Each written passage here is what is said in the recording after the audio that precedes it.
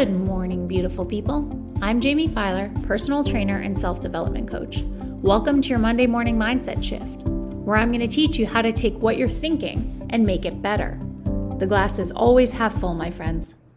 Today's shift is this. I have been having calls with people who are being onboarded into the program, and I have to say, the percentage of people when I say, all right, let's look 6 months from now, what is it you're looking to accomplish? How can we help? If I can wave a magic wand and make it happen for you, what would life look like? And they clam up. They don't know how to visualize. They don't have the words to put into a form what it is they want. And I don't want to say that's mind-blowing, because that's borderline offensive. But it honestly makes me a little bit sad that not everyone can picture their perfect life, or also that nobody's ever asked them what they want before. They are like, oh, I never actually thought about that. That's so crazy. Or I have to keep asking, what else do you want? What else? What else? Because they've not been trained or taught how to think even bigger than like 10 feet ahead or 4 weeks from now. So, principles of an abundant mindset. How can we think in order to grow even bigger? Number one, eliminate the negativity. This is probably the easiest because it doesn't require you gathering more or adding. It actually involves you taking away distractions, noise, toxic people, toxic relationships, energy vampires, time suckers, time wasters, literally anything that doesn't serve you. People and conversations. It can even be spaces and places. I had one client and their win yesterday was that they cleaned their kitchen because it was that environment that was causing them anxiety. So they eliminated the negative. They just did a deep clean specifically of their kitchen. Amazing. Okay. This might be a conversation you have to have with a best friend, a partner, a parent, a coworker, a boss. Change the color of the conversation. Like Sam shared the idea of boundaries. Start setting some boundaries. Sometimes, obviously, we can't eliminate parents. We can't necessarily eliminate certain relationships with friends, but we can certainly set a boundary with them. You can decide not to go out. You can decide to go out and only stay till a certain time. You can tell your parents that certain topics are off limits. Set boundaries.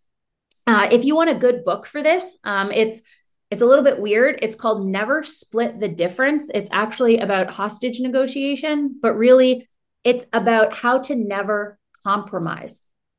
Right? Because really in a compromise, though it sounds positive, each person is kind of missing something from what they want. Read this book, see how to get what you want without it hurting the other person. But either way, step number one to having more is to eliminate what you don't want and that which isn't serving you. Number two is get a shitty job or start something from the bottom.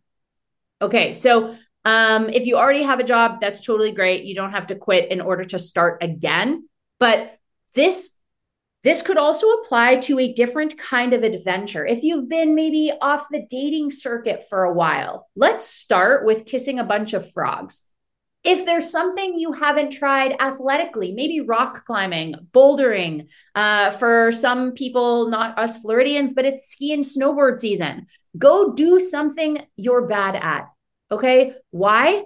Because starting from the bottom, if you reframe your mind, will show you how much honestly better you could be at it, right? Like going to a beginner class at CrossFit, you could choose to be like, man, this sucks so much. Like I'm so bad at all of the movements. Or you could say, wow, there are people who've been doing this for a year and they're amazing at it. If I just stick with it, I could be where they are.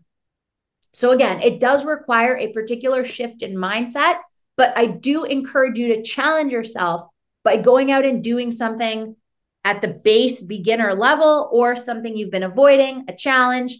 Just do something you kind of know you're bad at. Number three is almost the opposite of number one. Find a think tank. Find a mastermind. Join a networking group. Find a way to always be the dumbest person in the room. All right. You're the sum total of the 5 people you spend the most time with. So if number 1 was eliminate some of those 5 who are, crab in the bucket mentality, they're trying to pull you down. Let's replace them with this number 3. You can find a mastermind for your respective industry. You can find we have something here called St. Pete Girl Bosses. You can totally join something in your area, right? You can also surround yourself. Oh gosh, I don't remember who it was, but they have a board of directors in their head. So what this means is there's the CEO of a company. Oh my gosh, they're so famous. And I don't know why their name is escaping me, but essentially he runs every decision he makes of his board of directors, but his board of directors isn't real. It's like a figurative, kind of Last Supper table. Who would you have at your Last Supper? If you could ask someone from history any question, who would it be? Right? So surround yourself with great books and YouTube videos and Instagram pages from really inspiring, thought-provoking, eye-opening people. If you can't find anyone in real life yet, great book for this, Think and Grow Rich by Napoleon Hill. He interviewed like the 30 wealthiest people between, oh my gosh, I think he spent 20 years of his life doing it. He didn't even get a job. He just interviewed the wealthiest people, right? Because he spent the majority of his younger years surrounding himself with the likes of Andrew Carnegie and Henry Ford and Charles Schwab, right? He spent decades interviewing them before he wrote his book. And now his name will go down with names of people like Carnegie, Ford, and Schwab. So find a think tank for yourself. Surround yourself with those kinds of people. Alternatively, you can also read their biographies. Self-development and self-help books are amazing, but biographies, I feel, okay, so there are certain types of books that teach you what to think, right? So we've got like, oh my gosh, Investing for Dummies, okay? And you can read this book, get it from the library, and it can teach you about the S&P 500 and stocks versus bonds versus mutual funds, and that's what to think, where to put your money. Or you can read Warren Buffett's biography and get it, Charlie Munger's biography, and get into the brain of the wealthiest man in the world and why he chooses the investments he does, right? You don't need to read an investment book to invest like Warren Buffett. Read Warren Buffett's biography to learn how to think like Warren Buffett. Get inside his head. I know that Michelle Obama's biography has been great. Andre Agassi's biography has been great. Even Bill Clinton's biography is like on the top 10 of all time, right? Go learn how the greatest of all time think. If you're not so much a book person, that's fine. I don't blame you. Michael Jordan's The Last Dance, also one of the best documentaries, not just sports documentary, but like documentary of all time. I think it's like a 7 or 10 part series. Totally worth every hour that you're watching. You get to go into the mind and heart and soul of, my opinion, greatest athlete of all time. So good book. Warren Buffett has a biography. Great Netflix series, The Last Dance, Michael Jordan. Number 5, meditation. I know a lot of you are going to cringe. Okay. But also remember that meditation can look like whatever it looks like to you. For some people, it's sound bath healing noises on Spotify, and that's great. And they let their thoughts just go. For other people, it's a guided meditation. So Vishen Lakhiani, I highly recommend you look him up on YouTube. He's got some great 5, 10, 20-minute ones. Mike Zeller, there's one, oh my gosh, Mike Zeller, NLP. I don't want to say Unleash the Power Within because I know that's Tony Robbins, but it's something that sounds like that. Just Google Mike Zeller NLP meditation. Okay. 5-minute, literally the Calm app, if you have that. Why? Because again, this allows you to create within your own mind what it is you want. So instead of going after what Michael Jordan wants, what Warren Buffett wants, what any of your friends who you've started to elevate as a function of want, you get to spend some time with yourself and say, what do I want?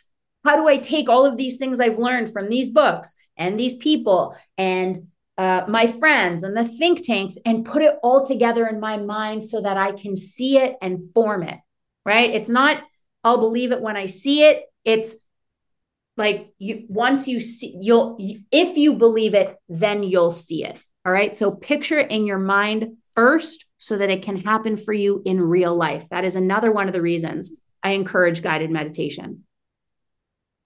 Give and give without expectation to receive. Highly recommend the book Giver's Gain or Success Principles by Jack Canfield. The principle of Giver's Gain is that only by giving are you able to receive more than you have. Every success principle book I've ever read involves giving away money, whether it's to a mentor or a coach or charity, right? There's no loss when you give. The other thing is that, okay, so that's from like the psychological perspective, the emotional, the heartfelt, the mental. Again, just give it away. Karma, you'll get it back, but don't do it with the expectation to get it back. Okay, here's the other reason. Strategically speaking, psychologically speaking, if you automatically give the same amount every month or year, say, whatever, Susan G. Komen Foundation, right? Money's going to breast cancer. Love it. Okay. Your brain will subconsciously see the deficit and find subconscious ways to make it back. So if you know that every year you give $3,000, $5,000, okay, to breast cancer awareness, though there is a deficit created, in order to bring you up to baseline, your brain, your reticular activating system is going to put out its tentacles to find opportunities and people and networks to make it back so that your baseline is higher to begin with before you give. It's like raising the thermostat level of your checking account. So again, if you give 5K every month or every year rather, your brain is actually going to find a way to elevate your baseline checking account to 5K, right? The other thing is 5K is a lot. I get it. Give your time, right? Katie's going to start volunteering at the Humane Society of Tampa Bay. Give your energy. If a friend is really struggling, just listen to them. Give quality time, okay? If that's your form of currency, time and energy, go for it. Again, always without the expectation to receive it back. And then finally, and this idea was my favorite. I read about it recently I really need to start remembering where I read things. Okay, have a millionaire experience. Go stay in a 5-star hotel for 1 or 2 nights. Go eat a meal in a 2-star Michelin restaurant. Go test drive a Jaguar or a Rolls, okay? Go rent an exotic car for a 24-hour period, right? Rent a Jaguar next time you go away, but only for a day. Get an Airbnb for a night that has 8 bedrooms, okay? This experience will be so freaking amazing for you. Your brain, again, is going to try harder to raise the thermostat of your life in order to make that happen again for you. Almost like a drug, but in a really good way. It's going to want to replicate that experience. It's going to want you to do more and be more and have more so that every time you go away, you'll be able to find a 2-star Michelin restaurant. You'll be able to rent a Jag for 1 day longer and 1 day longer and 1 day longer. And you're going to start to want to stay in 4 Seasons hotels, right? Again, it's going to seek out opportunities and networks, right? It may even be like, your job sends you away. And when they send you away, instead of putting you up in the Marriott Courtyard, they're putting you up in a W hotel, right? Or, so again, an elevated experience. It'll get a taste and it will want more. And that's your Monday morning mindset shift. I appreciate you listening. If you loved what you heard, subscribe, like, share, and tag me in stories about this podcast. I'll share back. Until next time, the glass is always half full, my friends.